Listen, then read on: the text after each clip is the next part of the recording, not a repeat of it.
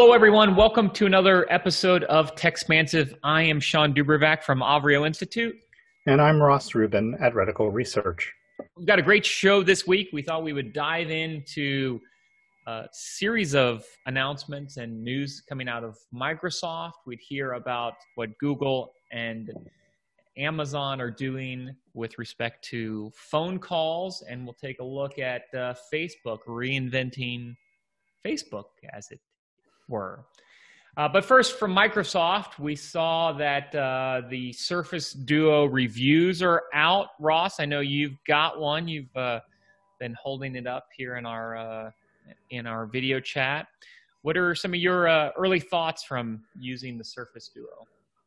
Well, Microsoft has been a little reluctant to call this thing a phone, and if you get some hands-on time with it, you start to understand that a little bit better.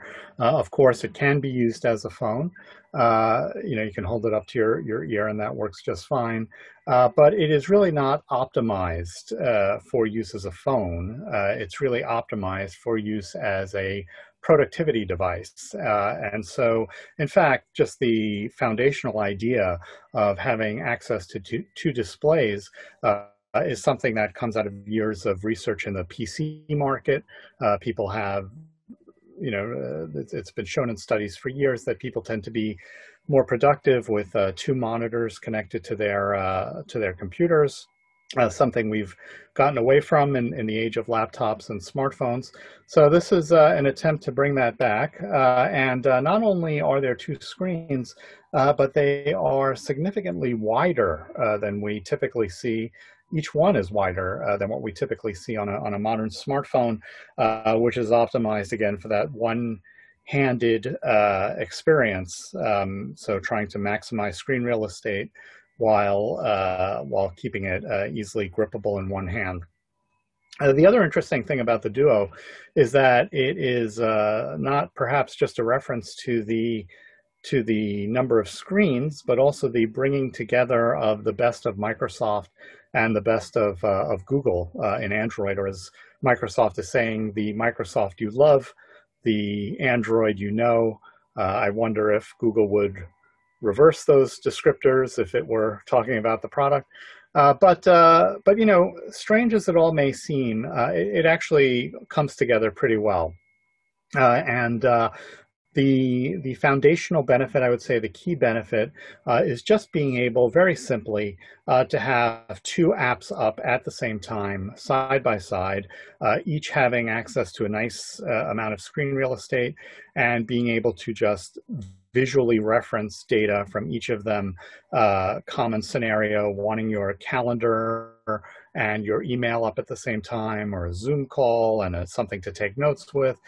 So that all works great. Now, from there, there's a lot more you can do. Microsoft, in its own apps, is trying to work to do this spanning functionality, where one app takes up both screens and you divide the interface so that it's logical. So for example, in say Outlook, you would have your message list on the left and your message content on the right. They've done this for Teams. They've done this for OneNote and several of their other apps. And that's interesting, but I so far have found it a bit less compelling. And probably the coolest example of it has been how Amazon has optimized the Kindle app so that you have a page on each screen and you can flip through it really like a book. But even this idea of kind of just like holding it like a book, gripping it in your hands, really has kind of, I think, a more intimate feel to it than just working with a one-screen smartphone that's just kind of out there. I think that it's just a little bit difficult to often logically come up with the best use for two screens on one app, and that's where I think some of the folding displays have an advantage, and perhaps we'll see Microsoft migrate to those over time. For now, they have a price advantage versus the Galaxy Fold 2. which is $2,000. The Surface Duo is $1,400, but that's still priced above, the top of the line from Apple and the Galaxy Note and other mainstream handsets. And with that said, it lacks certain things you would expect in a handset at that price point, like 5G or a multi-lens camera. So as I said, I've liked it a lot. I've liked the experience of using it. I buy into the paradigm, at least for many app scenarios. I don't use a lot of Microsoft apps on my phone, and even given that, I've really enjoyed the experience. So it's an interesting new direction. Clearly it's an early adopter product, as are the folding phones at this point. But there's some there. Yeah, it seems like it really has some promise around a productivity device and enhancing productivity. So it makes sense that Microsoft is focused there and how they could make this mobile experience more productive, and being able to have two pieces of information in front of you, I think makes a lot of sense. Like you said, a Zoom call on a calendar or note taking and some other things. And so it seems like it's trying to bring some additional productivity to this particular space. And of course, with COVID, this particular space around what the definition of mobility is really, I think, in question. I mean, I could imagine a device like this being really useful if you were having a meeting with somebody at a coffee shop. Well, we don't really do that in 2020, right? You're not, right. not doing that today. And so, but I could see that being useful.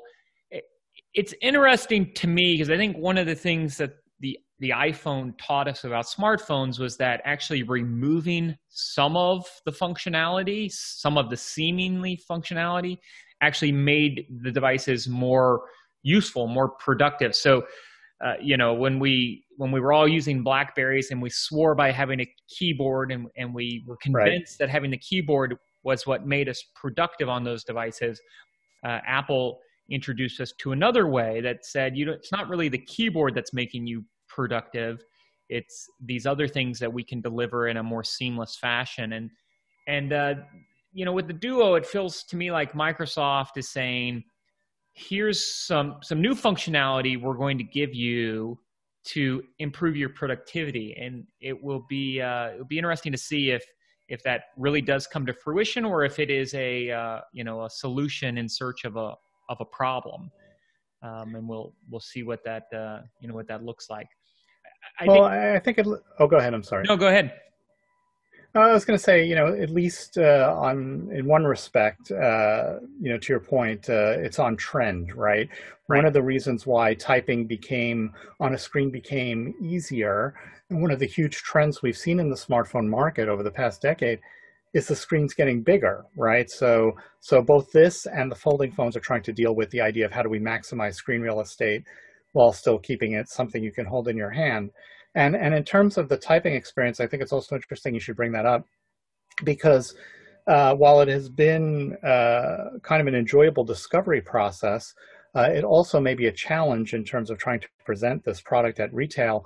But one of the really nice usage scenarios is holding it in a more portrait orientation, and having a full screen of Microsoft Word or Google Docs up on that top screen, while thumb typing a full screen keyboard on the bottom screen. It's probably one of the, maybe the best software typing experience I've had on a mobile device. But again, it's not something that would immediately jump out at you. Yeah. In other Microsoft news, we also saw that they are rumored to be bringing out a mid-range Surface clamshell PC with a 12.5-inch display. The code name for that right now is Sparty. The rumored price point is $500 to $600. So it brings the price point of that Surface PC down significantly and puts it right in the midst of many of its partners, of course. So that will open up as many questions as it as it answers.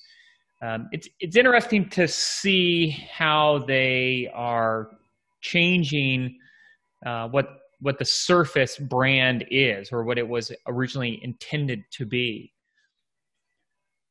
Ross, what are your thoughts on the new rumored announcements of this mid-range Surface clamshell PC? Yeah, sure. A lot of the Surface devices up to this point have been kind of experimental, playing with shifting form factors, early adopter products in some ways, certainly premium devices. And a lot of them have been at that $999 price point. I think that's where the current Surface laptop lives, and up from there, really trying to go head to head with Apple. And of course, we just talked about this Surface Duo at a high price point. So that is very much in keeping with how Microsoft has entered these categories. But to go down to like a $599 price point, that is really, as you well know, Sean, the kind of the sweet spot of the Windows PC market.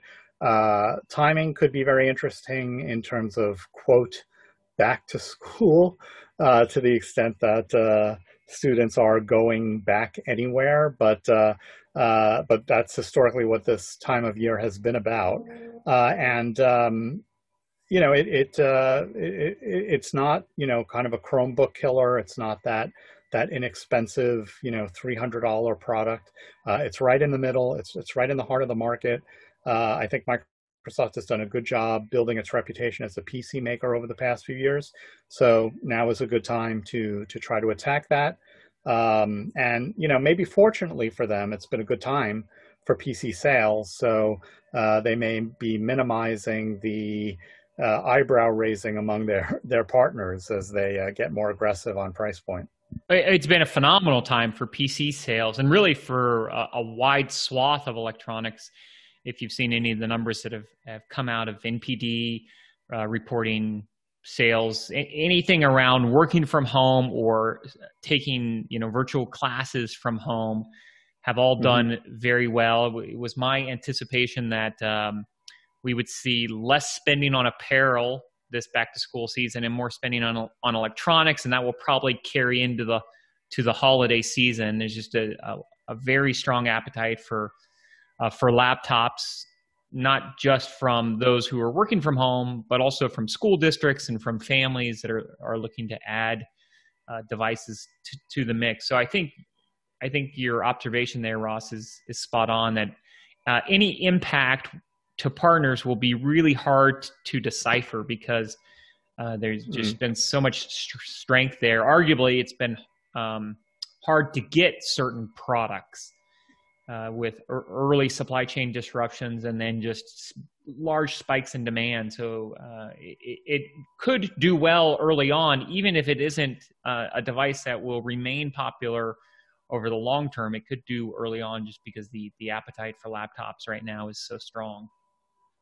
I think it also speaks to Microsoft's fleshing out its product line, right? So this is it signals that they're willing to take more of a chance in the mid market and the low end of the market.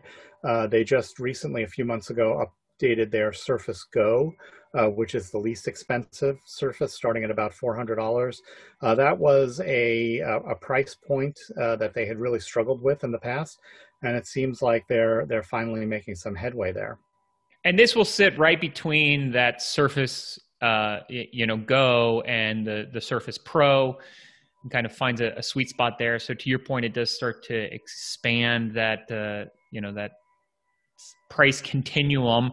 Do you think if they're successful at this price point, that we'll see them try to compete with the Chromebooks of the world and try to get to an even lower price point? Yeah, it's kind of a funny situation, because I remember a few years ago when they first introduced the Surface laptop, they did it at this education event where they introduced this $1,000 laptop for undergrads and faculty and staff, and for the K-12 crowd, here was a bunch of low-priced stuff from partners plasticky, low priced Windows laptops under $300, you go to those guys for the stuff with no margin. We're happy to have you do that.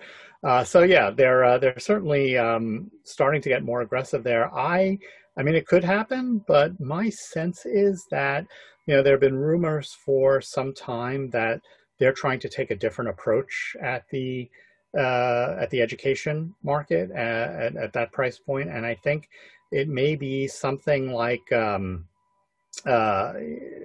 picture, if you will, an Edge book, right? Something like a Chromebook that uses some sort of slimmed down version of Windows and uses the Edge browser as sort of the main, maybe not exclusive, but main engine of app activity. They have been working with Google actually on trying to bring more progressive web apps to the platform, which look and feel more like native apps. And it just allows them to get more performance with a less expensive machine. And of course, that's been a formula that's been super successful for Google in the education market with Chromebook. Well, and I think the education market has taken a significant shift in 2020 because of COVID and because of so many school districts starting virtual and potentially continuing to be virtual for the remainder of the year, where in the past they might have been buying laptops to use in the classroom. They're now buying laptops to send home to students. I think if you're a school district that's using something like Teams, then a Surface laptop probably makes a lot of sense. Presumably, the integration there will be clean and seamless. The education market has changed a lot in recent years, and especially because of COVID, where it used to be families buying laptops for their children or for their family, buying desktops for their family and for home use. Now they're buying a laptop for every child if the school district isn't providing them, because they all have virtual classes that they need to log into. Sure. So it's important to have individual devices. So there's a lot of shifts happening there, and school districts are becoming much bigger players in that market moving forward. So it'll be interesting to see how the PC manufacturers respond to some of those demands. And we have another story about Microsoft getting very aggressive on price with their Xbox console. They are going head-to-head with Sony for the next generation of home video game consoles this holiday season. And Sean, as you noted, there seems to have been an incredible appetite for all kinds of entertainment electronics in the home, and yet this has been a marketplace where pricing has been incredibly strategic for the console.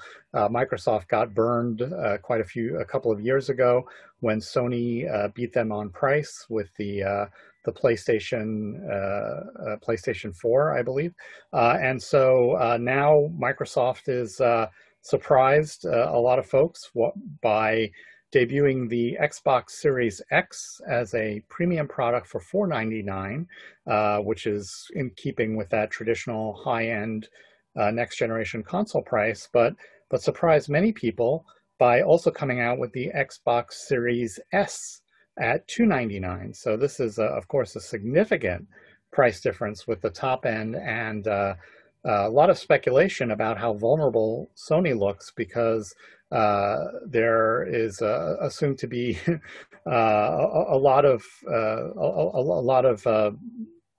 very high bill of materials to the PlayStation 5, and now there's a big open question about how effectively they'll be able to compete, particularly against that low price. So Sean, what do you think about about Microsoft's move here, and what do you think are some options that Sony may have?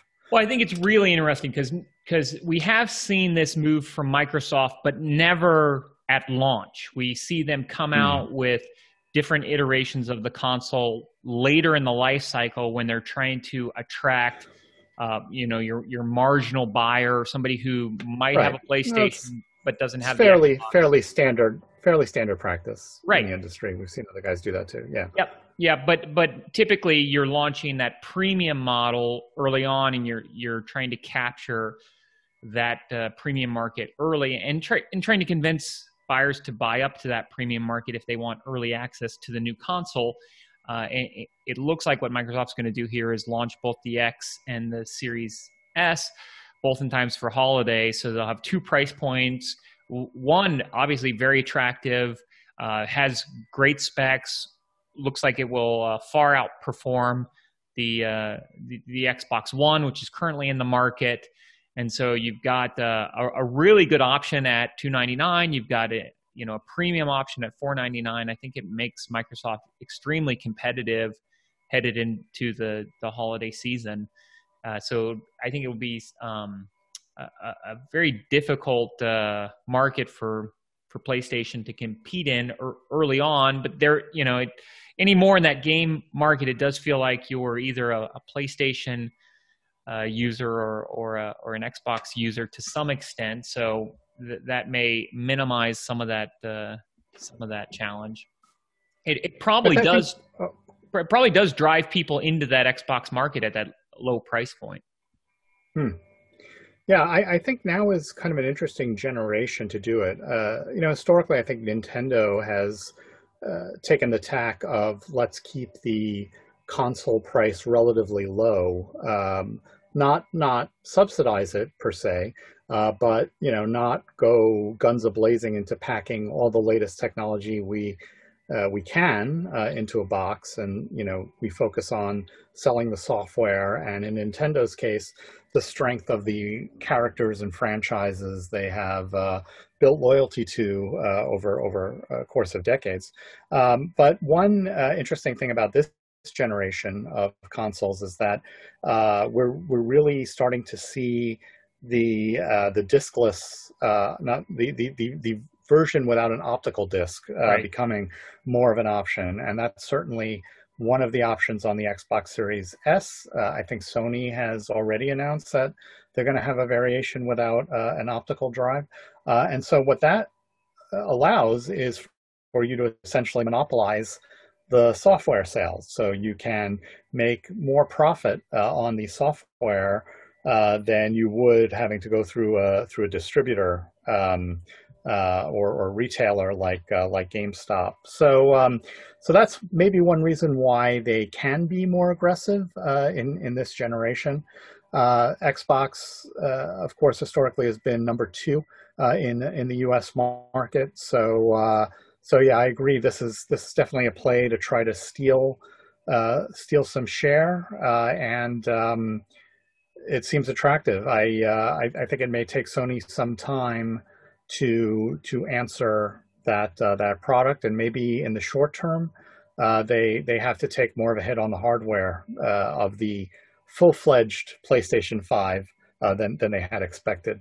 So yeah, and I would expect some pretty robust bundles in response to this. So one way to combat this would be to come out with hardware plus software, new game releases to help drive some of that pickup. But I think you bring up a really valid point that this does push Microsoft more to kind of an Apple App Store-esque model, where they're selling the hardware at cost or below cost, even subsidizing it in order to get more people on the software platform and then driving sales through that channel. So it'll be interesting to see how that works. We did see this news this week as well, that Nintendo Switch is upping production 20% because of increased demand. Probably a byproduct of COVID-19 is more kids are staying home. They're gaming more, and so they're looking for individual devices that aren't shared across the household. Picking up, it'll be interesting to see if Microsoft or Sony has played in that area a little bit, but we haven't really seen Microsoft do much as far as handheld game consoles go, and at least for many, many years. So it'd be interesting to see if either of those would make a real play in that. That's what has been dominated recently by the Switch. Yeah, and a challenging space competing against smartphones and Right. tablets, where gaming has really taken off. But the Switch, I think, is an excellent example of, Sean, you alluded to it earlier, what mobility means in the age of COVID. And it's maybe not so much about you know, meeting someone at a coffee shop, or heading to a university library, or trying to get something done in an airport, but just trying to maximize time balancing work-life challenges and space in the home, right? Yep. So that's what the Switch actually caters beautifully to that. I mean, for a portable device, it has a relatively large screen, and it's not something you can cram in your pocket, right? It's not like that, but it provides a personal gaming experience. I think when Nintendo introduced it, they marketed it as something that could bridge that home and portable gaming experience.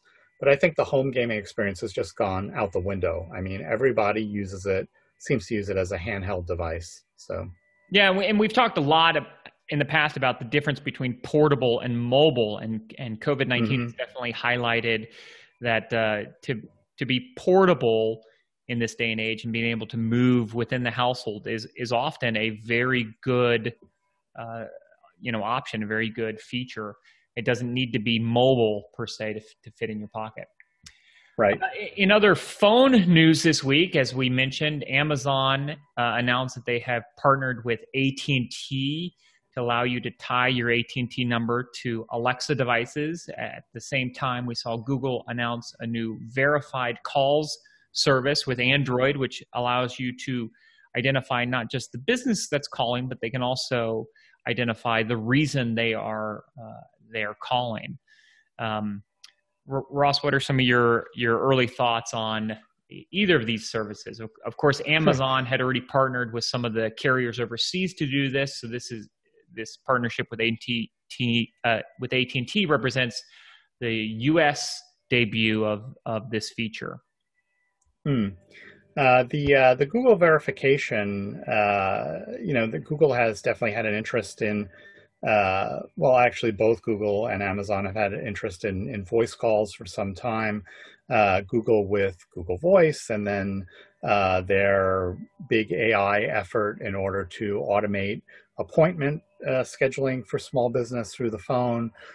They have previously done some work around spam detection using AI, and this really brings it to the next level. I think it's interesting that they are taking kind of an opt-in approach from businesses, but that's sort of the carrot. But the stick is that once Android users download this new phone app, they may opt not to allow calls from businesses unless the businesses identify themselves. I mean, even without this in place, I know many people who just refuse to answer their phone these days if they don't recognize the number, because unfortunately, spam and robocalling have impeded the mobile experience. So it's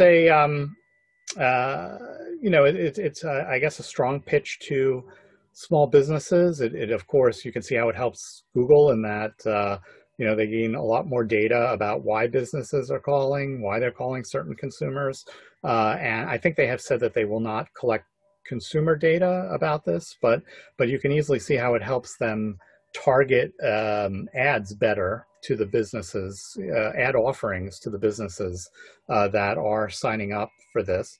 And it, of course, has consumer benefit. Even to your point, Sean, about explaining why they're calling.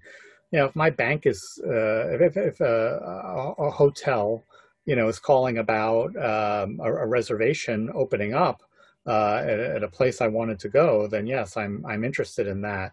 If they're calling to offer me a timeshare, I'm probably not going to accept that call. So why is very important, and of course is often a holy grail in analytics. So this is just Google basically saying, why don't you just tell me why you're calling?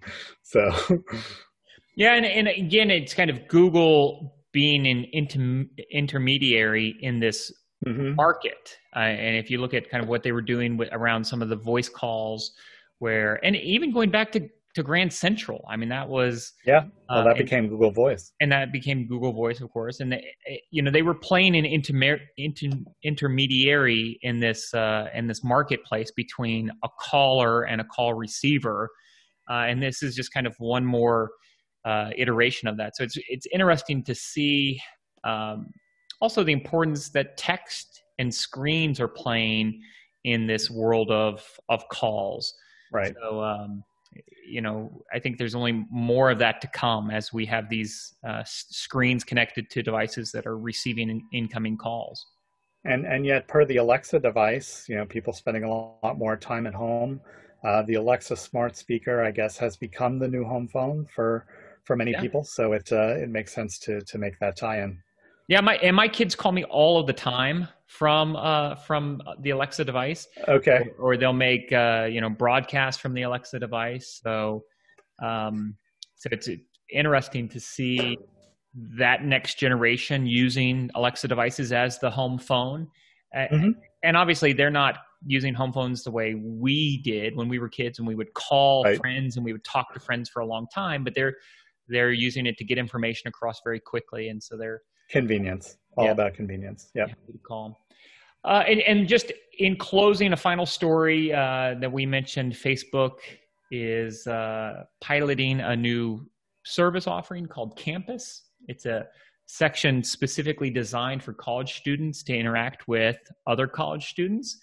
It's open to about 30 universities around the U.S. It's reminiscent of the early days of Facebook. You have to have your .edu email address to access this particular service. It's built within the Facebook platform, so arguably it's a way of enticing this next generation to create a Facebook account, to get on Facebook, and then to be there in all the years ahead as they share wedding photos and family photos and share other pieces of that.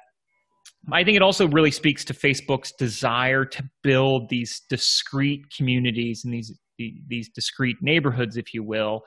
That really feels like Facebook's future. At least they're betting a lot of their future on this ability of building discrete communities, not without some pain, obviously, as some of those communities are into more nefarious acts and communications, but really building out these areas that are dedicated to people with similar interests and similar identities.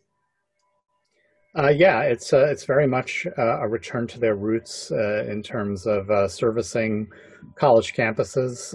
And one thing I find interesting is how they kind of reconcile the core Facebook account activity and this campus activity. So if, for example, you have blocked someone on Facebook proper, that will extend into the campus community, if you will. And there are some other things that carry over from Facebook. Sean, to your point about trying to retain people after, one thing I thought was really hilarious was that when people graduate from the schools linked to their campus, apparently they're going to get a message saying that they're welcome to stay, but that they will likely find it less relevant than they did when they were matriculated. It's you're no longer cool, dude. Time to get off campus and join the real world, as it were. So I'm surprised they don't immediately rotate you into an alumni group, so you can. That is surprising, actually. Yeah, that's a good idea. So particularly because, I mean, I'm not on Facebook these days, as I recently wrote. But when I was, I didn't really find, any really good maybe that's one reason I'm no longer on there, because I really couldn't find many good alumni groups for my high school or college. So. Yeah, I think it also speaks just more broadly to what's happening with the internet as as it's increasingly fragmented and bifurcated into these groups. I mean, you think about something like Yahoo in the early days of the internet, which was about broadcasting relevant information to the masses, right? It was stock quotes, it was sports scores, it was kind of broadcasting this information. And then increasingly we see that people are self-selecting into small groups and segments of groups. And obviously some of these groups are very large, but they share similar interests. And so, I would expect to see more of this type of approach from Facebook as they try to remain relevant to as many people as they can, but focused on the small, group. And when I say small group, I mean defined characteristics and identifiable characteristics as opposed to just broadcasting of information. So we'll likely see more from not just Facebook, but others as they try to address the unique needs of groups and individuals. That's probably a good place to end this week's episode of Techspansive. Thanks again for tuning in. I am Sean Dubervac, and you can find me on Twitter at Sean Dubervac. And I'm Ross Rubin. You can find me on Twitter at Ross Rubin.